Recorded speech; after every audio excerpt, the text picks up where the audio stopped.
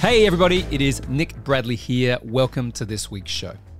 Now, it's not very often that I bring someone back on the show that I've interviewed previously. Now, the main reason for that is I try and get absolutely everything I can get out of them during the interview, and there's no reason for them to come back on the show. Unless they come up with some new thinking, a new book even, maybe some stuff that I think is going to add value to you guys, my audience. And in that case, I have no problem getting them back. So today I am pleased to say that we have such a situation. My good friend Adam Coffey is back on the show. Now you remember Adam, he wrote two amazing books. One of them is the Private Equity Playbook, which I think is pretty much the best book out there about private equity. And having spent over 10 years in that industry, I think I'm pretty well versed to be able to say that. His other book, The Exit Strategy Playbook, is brilliant. And today we are talking about his new book, which is called Empire Builder, The Road to $1 Billion. Now, what I like about this particular topic is that Adam has written a book that goes through all the things that he had to experience, all the things that he had to do to build a high value business. One that starts from, let's say, pretty small foundations actually, trying to get to your first 100K in revenue, all the way up to a 9-figure and dare I say it, $1 billion valuation. And I can help entrepreneurs. I want to change those odds. I want you to be one of the 7% that get to $1 million, one of the 4% that get to 10 million, and then let's scale on up to 100 million. And so I wrote this book to talk literally about how to go from zero to $1 billion, what those stages look like, what the keys to success are at each stage. So there's a few concepts today that we're going to cover that I used to use actually in my days of private equity, and there are a few concepts that are new. But what I love about this conversation, not only is Adam just a fun person to speak with and to spend time with, is that there is a lot of practical things here that you can be thinking about and applying in your business. So this is not just about exiting. It's not just about private equity. It's about how you scale and the different ways that private equity scales, which, as I've said on the show for many, many weeks now, many months, even maybe years, is an important thing that you need to know as a business owner. Entrepreneurs just don't know where they're going. They don't have a good handle on the business. They're trying to figure it out. And so I try to help them figure it out more efficiently. So get your pen and paper out. Get ready to write a heap of notes. Adam always delivers a heap of value. Welcome back to Scale Up with Nick Bradley, Adam Coffey. Hey everybody, it is Nick Bradley here. Welcome to Scale Up. And today is going to be an action-packed episode because I have on the show my good friend and someone who's actually been on the show before. And I don't normally have people back on the show, right? So this is a bit of a unique experience, but he's such an inspiration in the space we play. He's written 3 amazing books, one of which we're about to talk about today. And he is an absolute legend when it comes to scaling, growing value, and exiting companies. Welcome to the show, Adam Coffey. Nick, it's good to be back. Hello to everybody out there. It's like, I'm loving this. It's like old friend, it's like I got to write books like every 6 months and keep on coming back and saying hi to you. More importantly, someday let's do something together. We should definitely do that. I think we've got some good background and experiences and a very similar philosophy in terms of what we're trying to do and help entrepreneurs and business owners. But it's great having you back. Last time we had you on the show, we were talking about your latest book, which was the Exit Strategy Playbook. We talked a lot about the Private Equity Playbook, which is my personal favorite. But now you've written a new book, which is called Empire Builder. Take us through that. Why this book?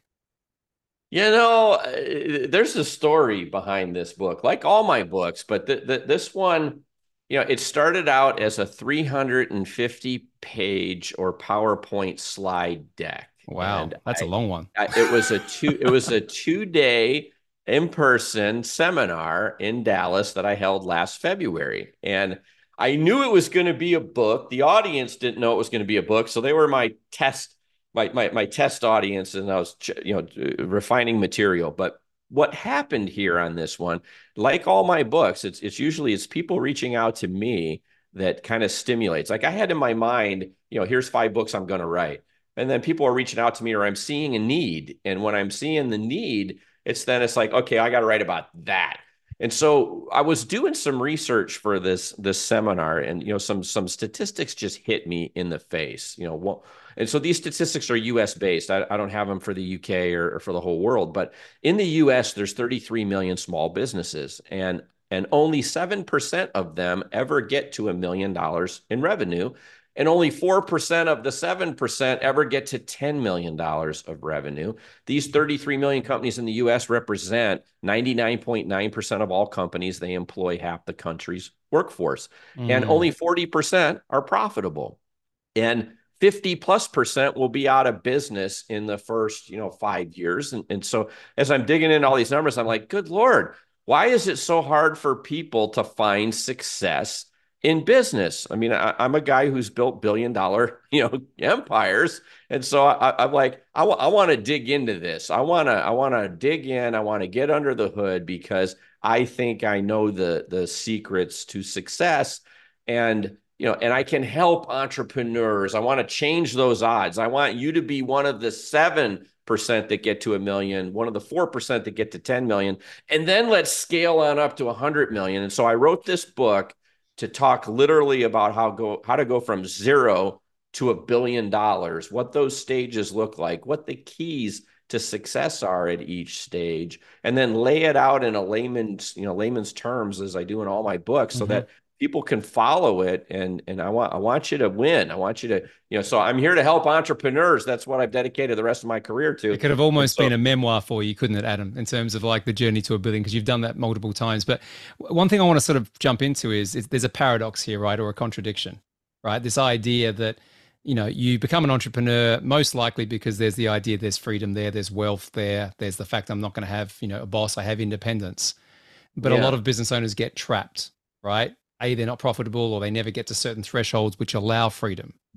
So take us through this, because I think this is super important. I mean, when I said, why did you write the book? I think sometimes it's, if we come from private equity, right, and there's lots of big deals and we talk about big numbers, and you've been involved in multiple of those type of situations, to then step back and sort of look at the foundations can be quite a stretch. You know what I Well, mean? as I was doing this research, something else happened to me personally in life. So I was writing this seminar and I'm digging into all these statistics. Well, then on the other side of the pendulum, a billionaire friend reached out, and it's like, Adam, I've got a company. I have an NDA, so I can't talk names. And he's like, so he's been through 3 CEOs in a 5-year period. He's looking for his fourth. And he's like, Adam, and I've got a company that everybody in the country knows the name. Most people in the world know the name, and it's lost its way. And, how do I fix world hunger? And I'm like, I don't need to fix, 6,000 trucks. I only need to fix one. And so, I'm programmed, to get to the unit level economics. And even on world hunger, where people have failed because they're trying to fix this behemoth from the top down, I'm like, I just got to peel back the layers of the onion, get to the common, unit level economic, the lowest common denominator. And we have to go back and we have to build a successful small business. And once I do, I can then replicate that across all the other, components and pieces. That's how you fix an empire. And so I started off, so to start Empire Builder, we're starting from scratch. So let's assume we're starting from scratch. I share some personal lessons in there that I learned from Warren Buffett, about, and Warren said, don't invest in something you don't, never invest in something you don't understand. And I flipped that around and I was like, invest in what you know. And so I usually run through exercises with entrepreneurs and I say, what are your skills? What are your passions? What types of companies or industries would benefit from your skills, your passions, and where could we tie all this together? And having some knowledge and some skills and some interest and passion, because we all need passion in what we're doing, then it's not work, it's fun. Then we can start focusing on building an empire. And then I go to the next step. Let's focus on needs, not wants. So we have economic cycles in the world, and if there's a downturn in the economy, I have needs and wants. I want stuff for my monster truck. I want big mud tires. My wife wants a new outfit because we're going out on Friday night.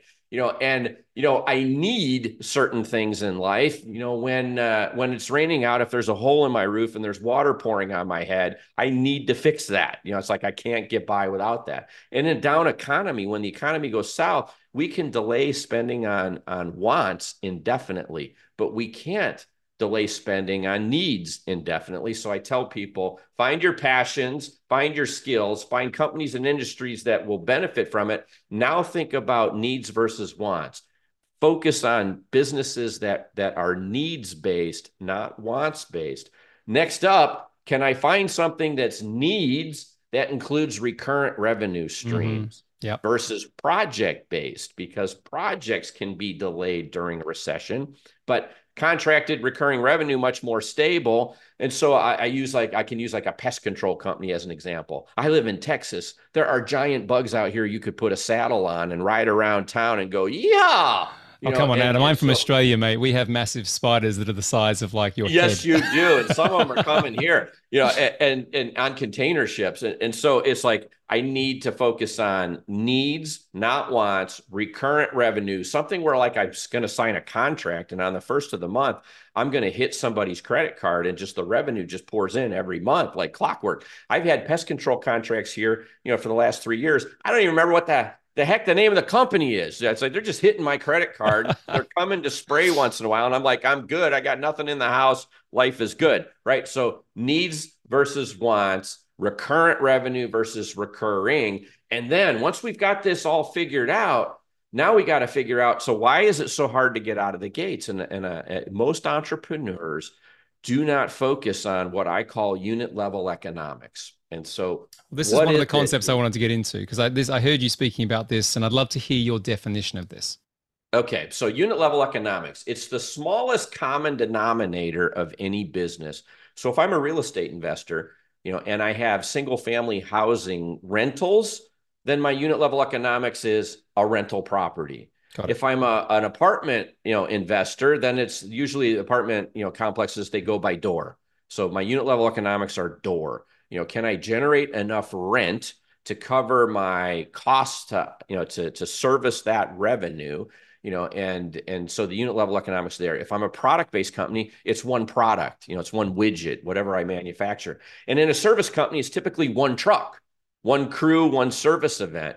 And so where I think most entrepreneurs go south is they don't truly understand what the unit level economics are, and they don't know how to successfully scale a business. And in the beginning, I can't tell you how many entrepreneurs have told me over the years, if I only get bigger, Adam, I'll figure out how to make money. And that's the wrong answer. It's like, if you want to build an empire, if you want to someday build $1 billion business, as I have, it starts by building a successful $100,000 business, a successful first $1 million business. And remember, in this country, 93% of entrepreneurs never get to $1 million in revenue. And so I want to make it a mathematical certainty.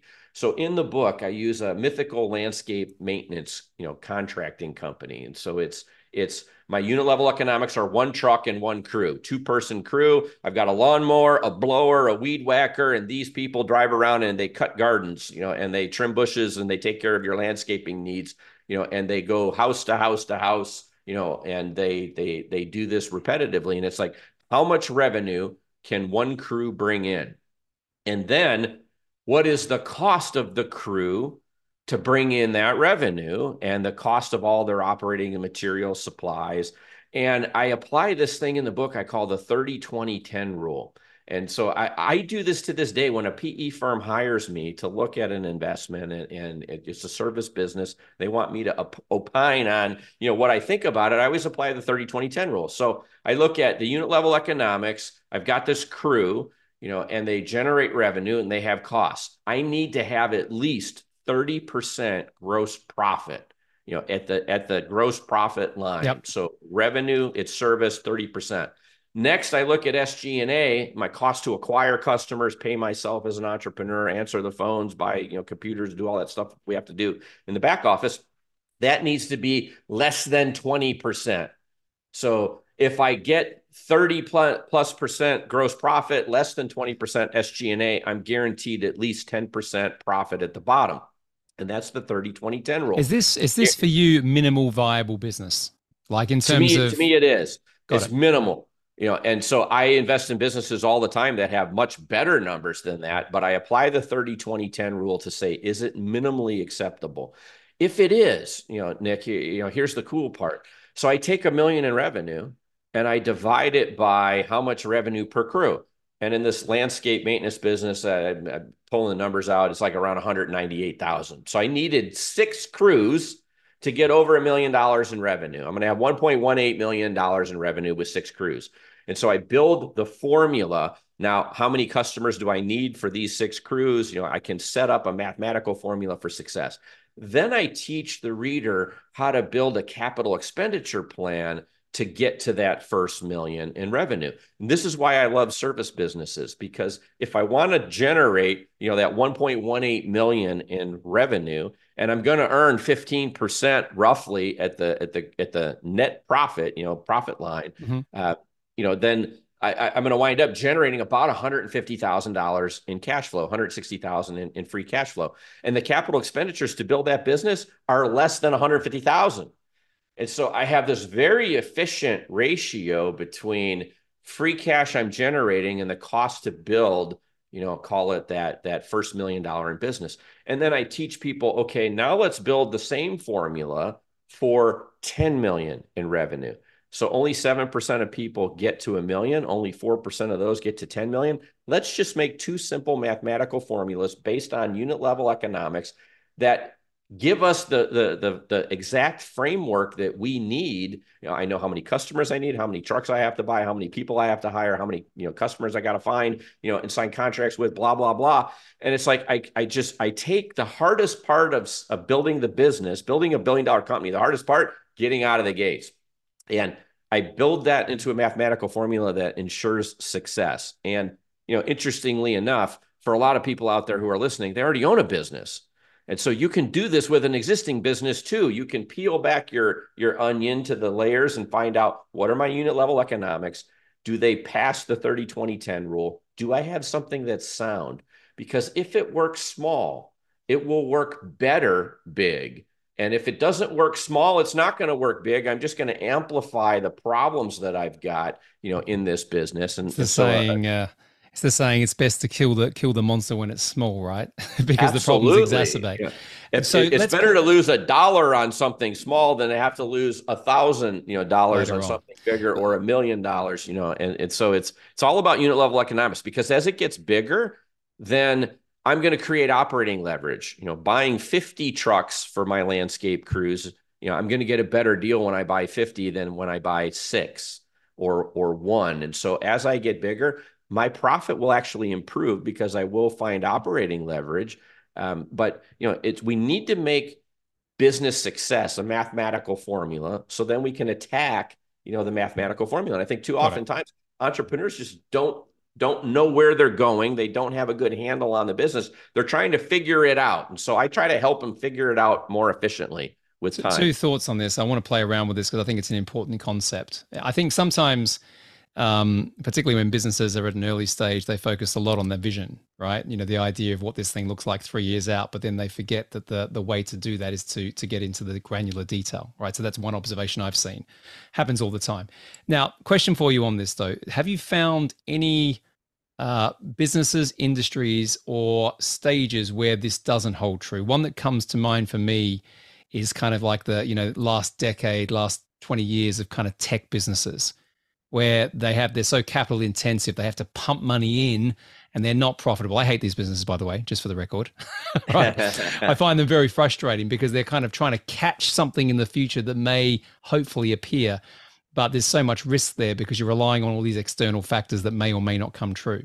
What's your view on that? Well, so I think you're right.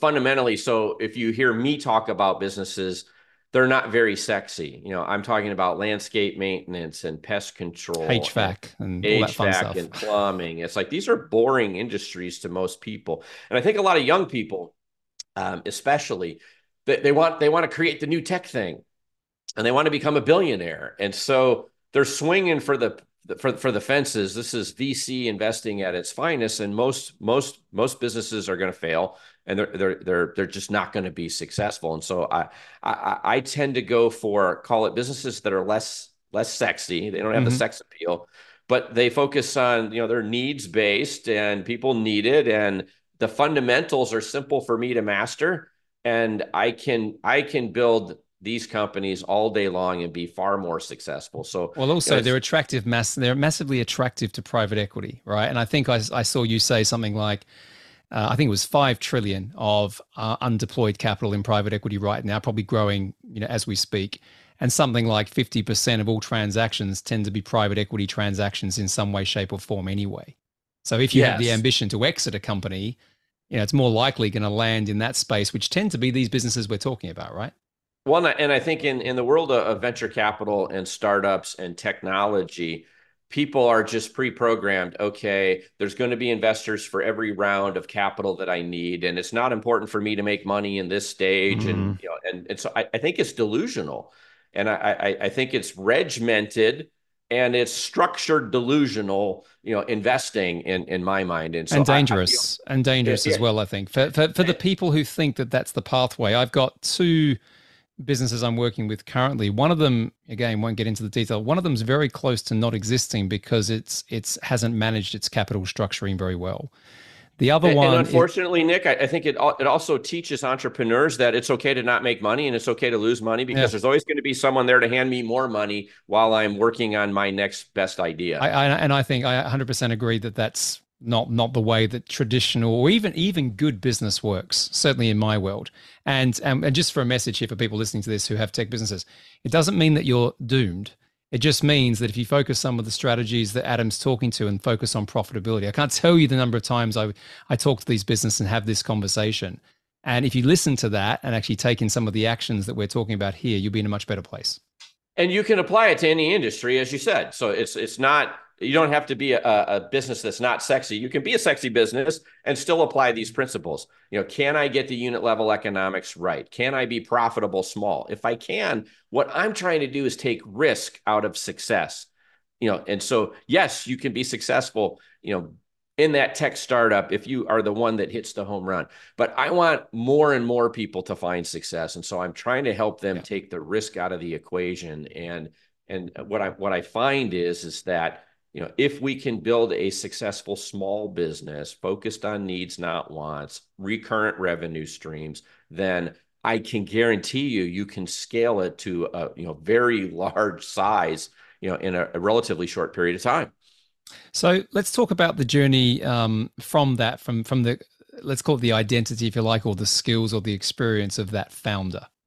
So in your world, right, when you come into these businesses, how do you see that they have to change? It might be they have to learn different skills, they have to adopt a different mindset. What's that journey look like?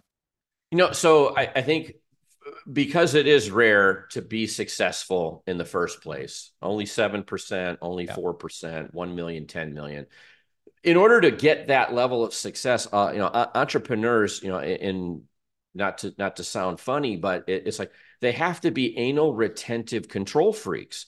They have to micromanage everything so that there's a repeatability to, I'll call it, the minutia of each transaction, because that's what's required, that uniformity, that repeatability. That's what's required to be successful at those first kind of levels. But in the 58 companies that I bought, and average size, call it around 30 million in revenue, what I found was that entrepreneurs who beat the odds and become successful, they tend to top out at about 20 to $30 million in revenue, depending on the industry. And what they run out of is bandwidth. And they're Okay. control freaks, and they've been successful. And that success, has driven them to this certain plateau. And I call it the glass ceiling. And if an entrepreneur can learn how to change their mindset and their behaviors when they're topping out, then 30 million to 100 million comes quick. And so let me give you an example of that, or explain that. Yeah. So someone who's at 30 million, they're topping out, no more bandwidth, anal retentive control freak. they're the first chair player in every section of the orchestra. They've got their arms around everything. If they can learn how to let go and become the conductor of the orchestra and trust and empower other people, get in the business of articulating the vision, creating the management systems and measuring systems, and start to manage process instead of minutia, then if they can find that second gear, the journey from 30 to 100 million of revenue happens very quickly. And that's what enables, when I'm on that path, that little adjustment, finding that second entrepreneurial gear. I had to be control freak to get out of the gates. Now I got to learn how to let go, empower, and manage process and inspire and articulate. And if I can do that, I can build an empire, and I can go to places that very few people on the planet have ever tread. And that's all the way through the different stages of growth to a billion. So just to play with that a little bit, what would you advise someone like who's kind of, that resonates what you just said, right? I am that guy. I am the control freak. How do they change gears? So I think for some, first there has to be the recognition that this is a problem. And I call it the unintentional arrogance of success, because the numbers are so stacked against me. Once I've hit that kind of 30 million mark, it's like, I'm feeling pretty good about myself, the business that I built, and I don't think I need help. And so there's this arrogance of success. It's accidental. If we can recognize that we're plateauing. I need to keep growing. I need to learn. Maybe I work with a coach. Maybe I work with someone like me who's been there before, or someone like you, and we've made that gear shift. Maybe it's peer groups, but I have to first recognize that this is a potential hindrance to my continued success. And I have not arrived at a destination. I've arrived at a plateau. And it's a very successful one, but now I need to learn how to get to a different kind of behavior in order to enable myself to continue to grow. So I think recognize the problem first, get some help around you, potentially some coach, or peer group or somebody that you can bounce these things off of that understand what you're going through. Yeah, and I think and this kind of idea of having generally that growth mindset that actually you can adapt and change. Because I know when we used to acquire companies in my private equity days, we would assess through the due diligence process, the aptitude, not just the experience, but the aptitude of that person to take the journey. And some you could actually see that they knew that they didn't know what they didn't know, right? And they knew that they needed to be in different environments to grow. Others were like, arms crossed, in the private equity, world where you're going to have a board put around you and some very successful people put around you, some very smart people. If you walk in with that attitude, you ain't going to go very far because you often are in that situation. Well, then you'll wind up as one of the other statistics, which is 73% of entrepreneurs who partner with private equity do not survive the first 5-year hold period. Some of that is this arrogance of success. I've arrived. You just gave me a wheelbarrow full of gold. I don't need to work very hard anymore, or I'm going to retire. And so I think sometimes entrepreneurs check out and they decide I've won the championship. I don't need to go back to spring training. The PE guys are like, hey, you just made a pile of gold. I just spent a pile of gold. I need you working harder than ever before to earn me my pile of gold.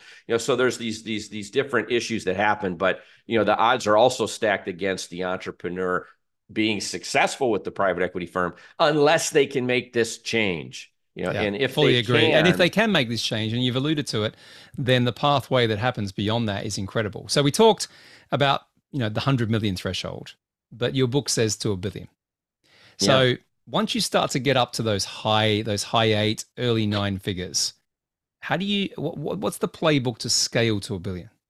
So along the path to 100 million, we're going to pass through our first potential exit point and our second potential exit point. Kind of the 4 million in EBITDA mark, the $10 million in EBITDA mark. And this may shock some of your listeners, but I tell people in the book, I never want to see you build a $1 billion empire by yourself. That's reckless. Let's break that down for a second. Somewhere along the way, I want to see entrepreneurs diversify their asset base to actually ring the bell sell the company for the first time and go from being a majority shareholder to a minority shareholder. And I know you Agreed. got people out there yelling at their computer screen right now or their earbuds saying, "Oh, that's crap." It's not crap. I want you to get asset diversification to protect your family against an unknown risk. We have too much risk in our company as it gets bigger. And I also want to point out to you, some people tell me, "What? Yeah, arrogance is success again. If I'm not the controlling shareholder, no way I'm sticking around because I'm God's gift to this industry and this company, and no PE guy is going to come tell me nothing, that I don't know." And I remind them, Jeff Bezos, arguably either one, two, or three, depending on the day, richest people on the planet, he only owns 10.9% of Amazon, which means somebody else owns 90%, 89.1% of Amazon. And if the world's richest man is okay with being a minority shareholder and it works for him, it can work for you too. We want to bring in institutional capital because I can accelerate the pace of growth. Once I get that kind of scale, I'm at 100 million. I'm getting good at what I'm doing. Now I want to use M&A as a tool on a grand scale, and I'm going to need a giant checkbook. So let's bring in a partner. Let's ring the bell. Let's get our first 9-figure exit if we haven't taken it already. Put that money in the bank, roll over 30%, and now let's work with an unlimited checkbook, that comes with our PE firm, our sponsor. And now let's accelerate the pace of growth. And you can really accelerate the pace of growth. And every time I'm working with an entrepreneur that's second guessing whether or not they should sell me their company and join this buy and build that I'm doing, I'll build a spreadsheet and I'll run two rows across and here's you alone. What are you growing at? Let's run that out 5 years. How much EBITDA do you have? What do you sell it for? Run it out to 10 years. How big are you? What do you sell it for? Now sell to me. Sell to me here. And now I'm gonna buy 7, 8 companies in this whole period. I'm gonna buy 15 in this whole period because that's my last math of the last empire that I built. I bought 23 companies in 5 years. And let's see what my math looks like compared to your math. And I guarantee you, every time you build that spreadsheet, when you bring in an institutional shareholder as your partner, you will accelerate your wealth creation as well by being a minority shareholder and working with that partner, truly digging in. And a lot of entrepreneurs think that selling their company, it's the end. It's not. No, no, You're no, no, selling no. your business to me. For me, it's the first rest stop on your wealth creation highway. My record's selling the same company 5 times in 13 years. We need to bring in partners because that's the key to scaling from 100 million to 1 billion. So I was mentored by a guy called Jonathan Klein, who was the founder of Getty Images. And I was Yeah. involved in the second exit. He had one exit to private equity, second exit to private equity. I think the third one was an IPO. The fourth one was private equity. The fifth one was kind of a family office. And I know at the end he had hardly any of the business at the Yeah. end. I'm pretty sure he cracked the billionaire stage at the second exit. Might have been the third. And But there's only 2,668 billionaires on the planet. well, And he so, was. I mean, and that's a classic sort of buy and build and leverage, different relationships up the chain. But I just want to come back to one thing you said.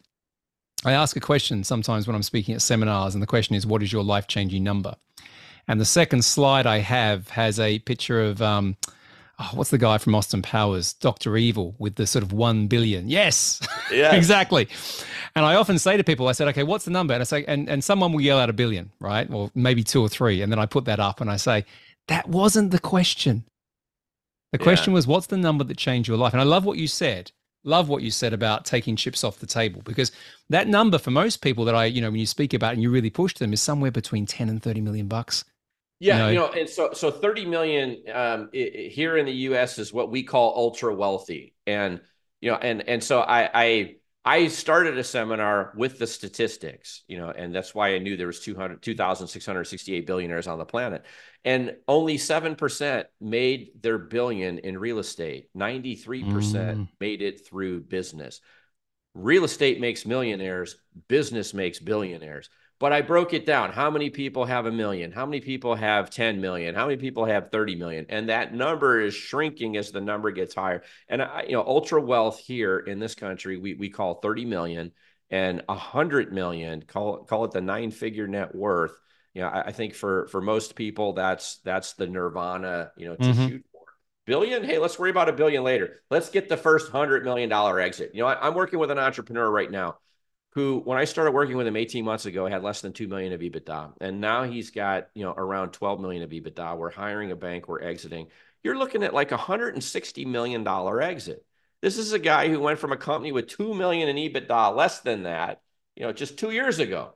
Now he's looking at his first 9-figure exit, and his goal is to build a $1 billion business in his industry. And it's like, that's the kind of attitude that we need. We don't have to be one of those 2068. It's something to aspire to. But can we get to 30 million? Can we get to 100 million? I remember for me, kind of that number changes, by the way, as we get more success. And if you ask the 20-year-old Adam what number I needed, it was a whole lot less than the 37-year-old Adam. And now the 59-year-old Adam would say, you know what? My lifestyle requires that number to be bigger. And so I used to fly coach. Now I fly on private jets. Well, that takes a lot more money. So Yeah. Well, and I think also that, back to identity. Your identity changes, right? And then your confidence changes and those sort of things. And I spoke to a guy recently who did check out with $1 billion exit, or over $1 billion he took out. And he said, you know what? I didn't need any money for this last 10 years. Right? He had his first 100 million a decade ago. He said, I just wanted to see if I could do it. He said, I might even yeah. just give it away because I don't need it. Yeah. Well, God bless him. And that's Yes. where, like, I told you, it's like I dedicated the rest of my career to trying to help entrepreneurs become successful. And so I've really developed a passion around caring about these people and their success. And so it's like when I'm telling you, it's like, consider selling your business, at a certain size. I mean that because I want you to have security, to have financial security. I wrote an article for Forbes not too long ago, and I called it the rule of 130. If you take your age as a 2-digit number and you add to it the percent of your net worth tied up in this illiquid thing known as your company, and you add those two numbers together, what do we have most often? I got somebody who's 50 years old, 90% of their net worth is tied up in their company. If those two numbers equal more than 130, you have too much risk. You have too much risk. And you need to diversify your asset base to protect your family, to protect your legacy, because bad things do happen in the world. Wars happen, Yeah. recessions happen, and pandemics happen. And you do not want to be caught on the wrong side of a bad event and not have enough time left in your career to recover that wealth. And, a young person has time, they got runway. And even if they lose it all, they know the formula for success and they can do it again. But as we get older, we not only need to be more concerned about that, but we also get conservative and we start making bad business decisions about growth and scaling. And so one of the ways that we can fix this is by getting our asset diversification, bringing in a partner using their checkbook. And now I can be aggressive towards building a bigger business and working with my partner with a big checkbook. And I can make beautiful things happen in relatively short periods of time. Love it. Fully agree, sir. Well, let's finish up talking a little bit about private equity. It'd be fun to do that to finish off our fun conversation today. Since our last chat about a year ago, how has this world of private equity changed, and how do you see it changing over the next 12 months?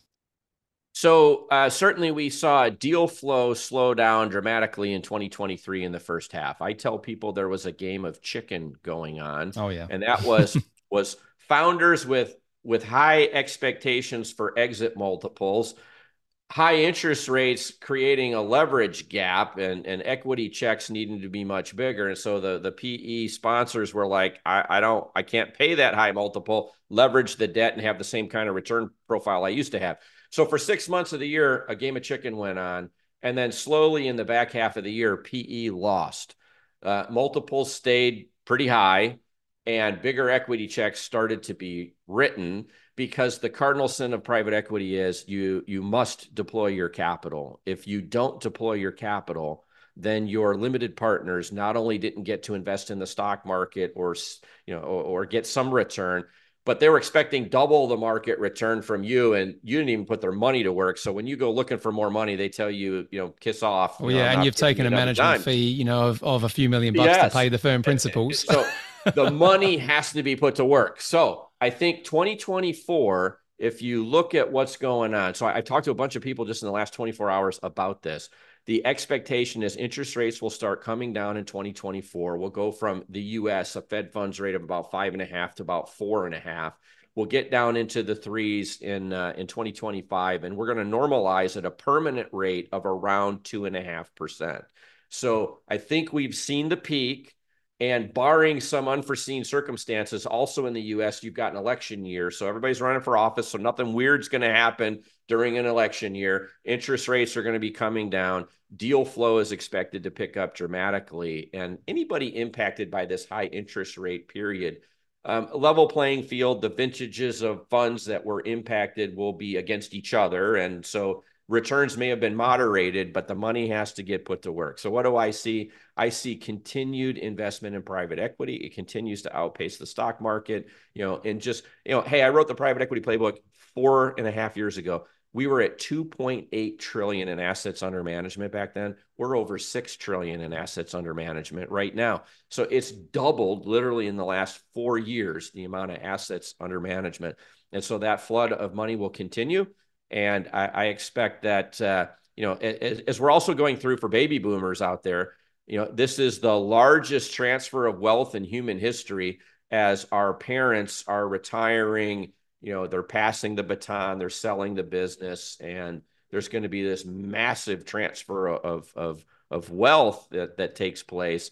And so I think I'm bullish on private equity as an investment class and as an entrepreneur who's going to be riding their coattails, using their capital, feeding them the returns that they need, taking what we want, which is wealth, and so I think I'm very optimistic, for what private equity will continue to deliver in 24 and 25 at least. Well, if you play those numbers forward, right, and we've said before that an exit is arguably the biggest financial transaction someone's going to have in their life unless they do it multiple times, right?